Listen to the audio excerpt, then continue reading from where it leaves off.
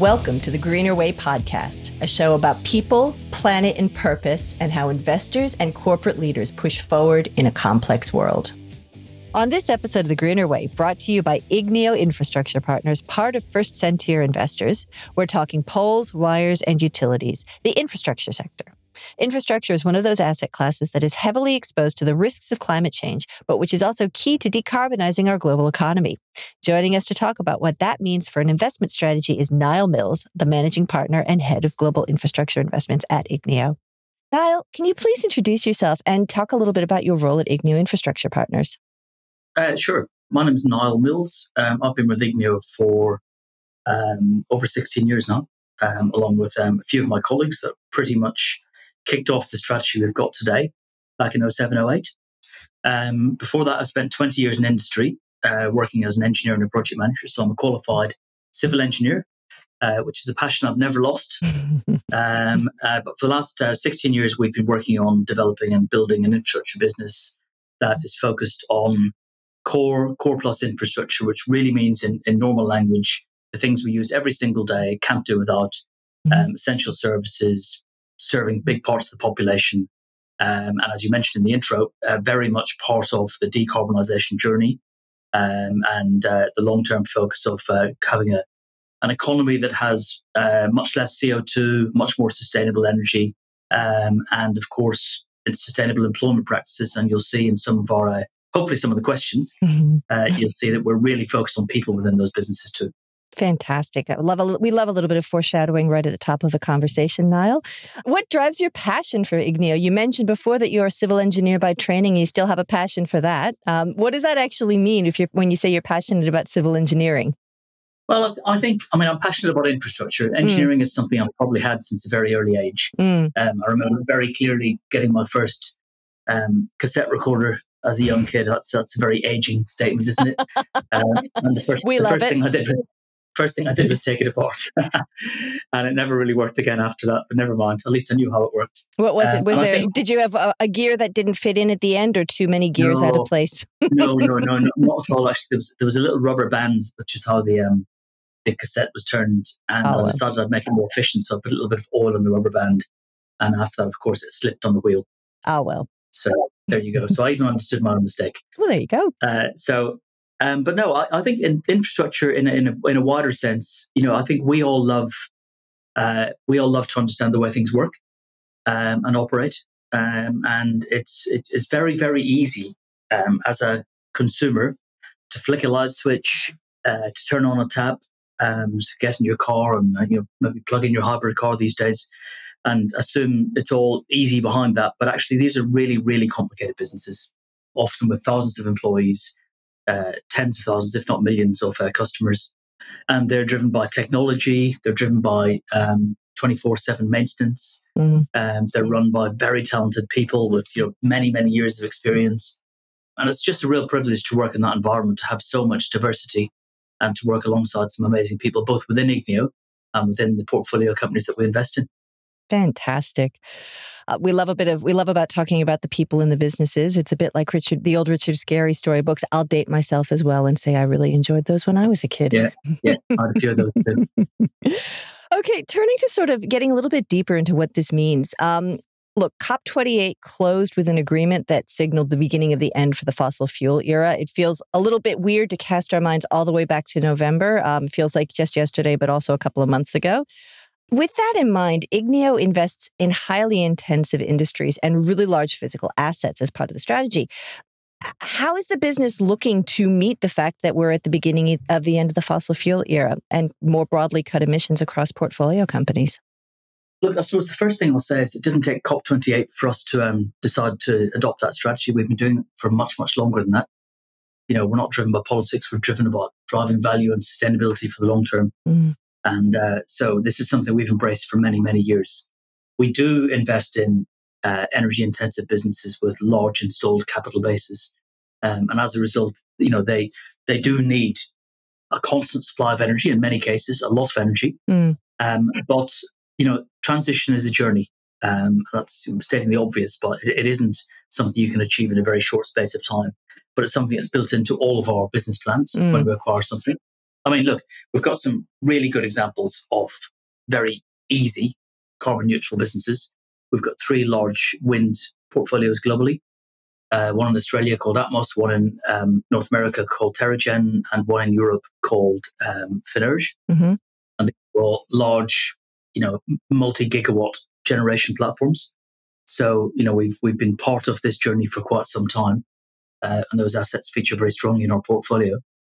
But similarly, in many of our other businesses, we've been, adopting energy efficiency programs for many years. We're buying energy from renewable sources because that's now available. It wasn't available 10 years ago. Mm-hmm. And of course, where we do have embedded, I suppose, carbon-based energy, we have one business in Germany that has a coal-fired power station. And as part of our acquisition case for that business 6 years ago, we bought that with an intention to close that power station 5 years earlier than the business had planned. So right up front, we're putting capital to work to say, yep, we appreciate the management team will be closing down this power station, but we'd like to do that 5 years earlier. And that actually was part of our winning strategy. We went to the management team, we went to the local mayor of the local cities and explained to them we wanted to accelerate the decarbonisation of this business, and it was part of our plan. And that meant that we very much got them on side before final prices were negotiated. Similarly, there was another business we've actually just divested in France, district heating business, a tremendous business. And it again had some coal generation on one of its sites, and we decommissioned that almost straight away and replaced that with heat-sourced pumps instead, heat-sourced energy instead. It is what we do. I'm not going to pretend for a minute that it's easy in every case, because renewable energy isn't 100% of supply at the moment, and is quite away from that. We need material improvements in storage to enable renewable power to be stored when it's generated from wind or solar, because that doesn't happen 24/7. But that will come. That will come. And in every part of our lives, we're seeing us all adopt much more efficient technology, whether it's home management, whether it's electric vehicles, whether it's using a much lower power lighting and things like that. So we're all on the journey, but as an infrastructure investor, we're at the bigger end of that, and we have a responsibility to make a big difference, which we do. I often most appreciate the conversations when with either companies or investors that stand at that sort of the nexus of that XY axis of critical and also emissions intensive, because that's where you start really getting into the real trade-offs of what we're going to do to shift as a global society and a global economy. So we're right in my sweet spot, Niall. Beyond carbon and emissions reductions, look, I've read a couple of years of the Igneo ESG reports, which are incredibly well written as a stakeholder and layperson. Can we talk a little bit more broadly about Igneo's approach to ESG? Because it isn't just climate, is it? Oh, gosh, no. No, absolutely not. ESG for us, responsible investing for us, is all about ensuring that in 10, 15, 20 years' time, the businesses that we invest in are still valuable and still delivering returns for the owners of those businesses, which could well be us. And for us, that is, it's a commonly misused phrase that we've always looked at investing through an ESG lens, and we have. And lots of people have copied that from me, but it's true. We always have, because we know that one of our portfolio companies, let's say, one of the bigger ones might have 1 million customers, might have more. If we don't provide excellent customer service and really understand what our customers want, you will get customer action and they'll go somewhere else. Even in a monopolistic situation, they'll cause havoc. So understanding your customers and maintaining them at the front of your mind at all times is very important. You'll not be surprised that in many utilities and infrastructure businesses, workforce renewal, as in an aging workforce, is quite common, because very sadly, in most schools these days, STEM subjects, science, engineering and maths, are nothing like as popular as other subjects. So it's really difficult to get people to study engineering and sort of operational subjects. And as a result, many of the businesses we invest in have aging workforces. They've got many of their skilled engineers in their 50s. And as a result, it's incumbent on us to hire 16-year-old, 18-year-olds, 21-year-olds from school and university, bring them in and train them. Now, training a young person like that could cost you, could cost 50, 100, $100,000. It's a lot of money. It takes time. You don't want those people to then disappear after 2 years and go and do something else. You want them to stay for 20 years. So that means they have to be looked after. It means they've got to know they're working in a sustainable environment.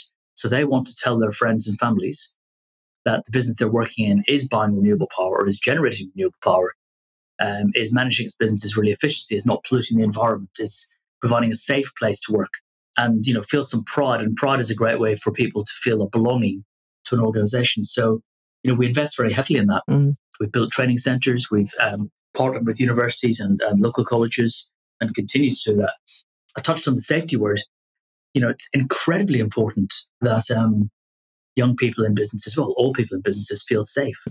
And one of the things that we do as soon as we acquire a business is a classic, and forgive me for teaching you to suck eggs, but a classic corporate governance structure is you've got a board, and then you've got subcommittees, which are typically remuneration, nominations, and audit. I mean, honestly, why is a safety committee not as important as any of those? It is, isn't it? Absolutely. Of course it is, right? It's a rhetorical question. Of course it is. Sure. But why isn't there then a safety committee at all businesses, I suppose, is the follow-on question. You heard it here first, right? There absolutely should be. There absolutely should be. And the employees need to know that, executive remuneration is not a more important subject than health and safety. In fact, probably health, safety and environment is the right level of committee. And we do that in all of our businesses. And even the small ones, we may combine it with something else to be efficient. But we do that across the pack. We set minimum standards. We audit, we track, we report. And in some cases, we've improved the safety performance of businesses that we've invested in by, over 100, 150% over 4 or 5 years. And that just comes from focus, quite often minimal investment, but best practice, engagement, showing that we care, making sure that it's on the executive scorecard for performance metrics, and it makes a big difference. So that's the sustainability angle for us. Our responsible investment stretches way beyond low carbon. It stretches way beyond just safety. It's about the holistic business and making sure these are great businesses to work in, great businesses to be a customer of, and great businesses to help wherever their business is located along that carbon journey as well. It seems so simple when you say it, Niall, that if you focus on great customer outcomes, great worker outcomes, and great environmental performance, it would tend to lead to overperformance of an asset. But sometimes it's worth focusing on those first principles, isn't it? Of course. Yeah, of course. I mean, an old boss of mine said to me many years ago, I said, Niall, what gets measured gets done, what gets rewarded gets done first. I had an editor who had other ways of saying that as well, but we're across professions, we're on the same page. Yeah. Now, through this conversation, now you've given a couple of examples of how Igneo partners with management teams. You've talked about going in and making sure that there's a safety committee. You've talked as well about as part of an acquisition deal, getting social license to operate from local government in terms of a shutdown plan. Are there other examples where either management teams or wider communities in which your assets are located, how collaborating can influence either the investment process or the investment outcomes? Look, that's quite a broad question. But we always try to be a good citizen in our local communities. Now, that may well be something like being part of community initiatives. It may be sponsoring or being part of reinstatement of native wildlife that's no longer there. It may simply be, recognizing that we have to focus on certain parts of a community to help employment and help, economically challenged areas find employment for their young people. So we're always scanning for that to try and find the right opportunity, and that's a very localized thing as well. Your partnership word is very important to us, though, and it's something we talk about a lot. When we go to a board meeting, so I should qualify this as well. We're a majority investor. So we buy controlling stakes, if not the entire enterprise. So many of our assets we own 100% of. Now that gives us a huge responsibility, and I often refer to that as the burden of responsibility. But it also gives us a great opportunity to, collaborate with management teams, to build a great management team, build a great board. Because frankly, we're appointing the chairman, we're appointing the non-executives, and if necessary, we're changing the management team, chief executive, CFO, etc. So the most important thing for me in those early days post-acquisition is building that team, and it has to be aligned. It has to be 100% aligned. Everybody in that room, the Igneo team, the executive management, the non-executive directors, the chair, has to be pointing in the right direction, have a common vision and a common goal and a common passion, frankly. And when you get that, you can really achieve things quickly. If you've got misalignment in the boardroom, you're doomed. Nothing's going to happen.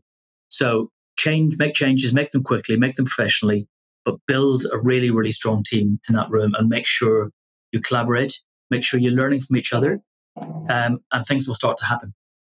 Interesting. Another foundational approach. We love to hear it. You said before, Niall, as well, that what gets measured gets managed. Excuse me. Yeah. How does this work when you're setting sustainability targets with portfolio companies?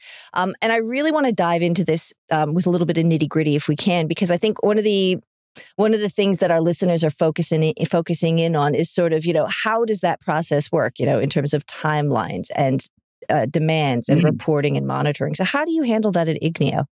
We have a very simple framework that we apply to every single business we invest in. We do this globally. This is consistent across every country we invest in.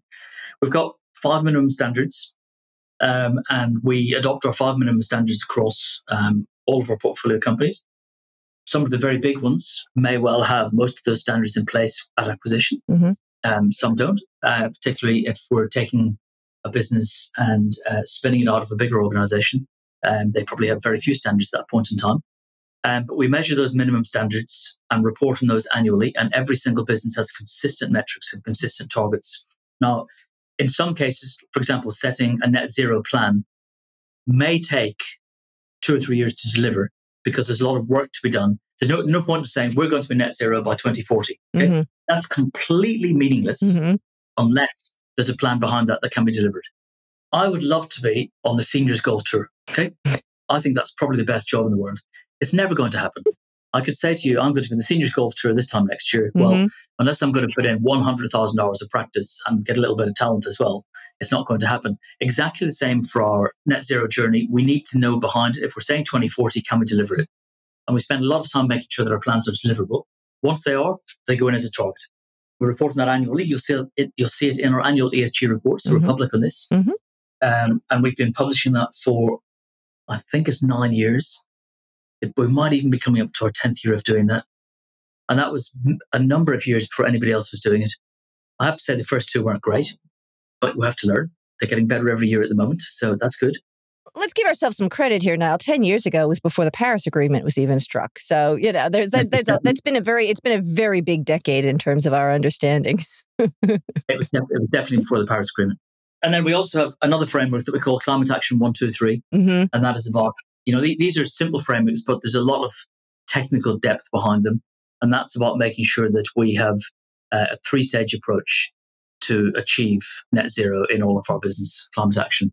So we adopt those, we report on those. We also report on relevant regulatory standards. And SFDR is a big one now, that we will audit those. Just like I talked about safety committees being as important as a remuneration committee, we will audit our ESG report to the same standard as financial accounts. So we have external auditors, maybe one of the big 4 accounting firms, auditing the data that goes into our ESG report in exactly the same way as financial statements. And we do that because Igneo will never be exposed to greenwashing, because that would be a fundamental breach of our responsibility to our customers, to our investors, and we would never do that. So we want to have the absolute assurance that what we do can be backed up, can be evidenced, and will stand the scrutiny of an external audit. We're finding that that focus on audit and assurance is becoming more and more focus around the world, not just driven by SFDR, but other regulatory responses as well. So again, interesting one to signpost on. Yeah. So look, as we're coming to the end of our time together, Niall, let's look at 2024 in the future. Look, high inflation, high interest rate environment, economic uncertainty, geopolitical uncertainty, and some would say an energy crisis. How do you integrate this macroeconomic backdrop into a very well developed and well established strategy such as what you're doing with Igneo? Well, there's a number of points in there. I think all of our investee companies, all the portfolio companies have a level of debt within them. So both equity and debt, they're not overgeared. in some, 35, 45 kind of percent gearing. So nothing like the lofty, 80, 90% numbers you might have heard about 10 years ago. We've always been very modest. But all of that financing has been refinanced in the last 2 or 3 years and locked in across the portfolio to give stable cost of debt for the next decade or so. So, we're nothing like exposed to, the high cost of debt and high inflation numbers that you might expect. I think in general, inflation is probably positive for us. We've got a number of portfolio companies that revenues are inflation linked or quasi-inflation linked. But of course, on the other side of that, you've got staff costs, you've got fuel costs, you've got equipment costs. But I think on balance, it's either neutral or slightly positive, which is good. And that's what the asset class is meant to do. If you look at the macro economy, I think inflation is generally coming down or getting more under control. Certainly for domestic families, mortgage rates are coming down a little bit. Debt is a little bit more manageable and not as frightening as it was a year ago. So, we're building all that in. We've always taken a really, really conservative approach to those kind of costs in our acquisition models. So, we're not sitting here bleeding and terrified that our business plans are being, blown away by those factors. They're not. We're okay. And in fact, our performance has been very stable over the last few years, which is great. The investment class really has stood up to that test. Geopolitical, my goodness, I couldn't even begin to comment on that. It's really frightening, isn't it? We're meant to be civilized beings, but we're clearly not. But that I think that informs us in a way that we focus on very stable economies, very stable political regimes, it does mean that some areas and some companies are just uninvestable. And I'm often asked, does that mean you've declined some opportunities? 100% we have. We've walked away from a material number of opportunities over the last 17 years, but also in the last few years. We've just thought, no, we can't do that.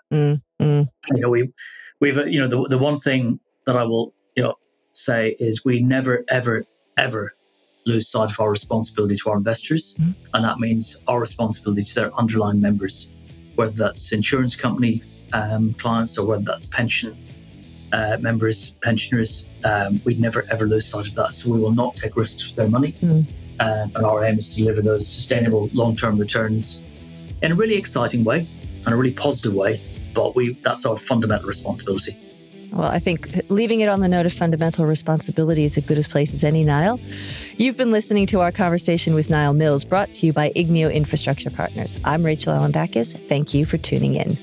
Thanks for listening to the Greener Way podcast. If you liked today's show, remember to rate and review us on your podcast platform and make sure you're subscribed so you don't miss an episode. Any feedback? Contact us on podcast@fssustainability.com.au.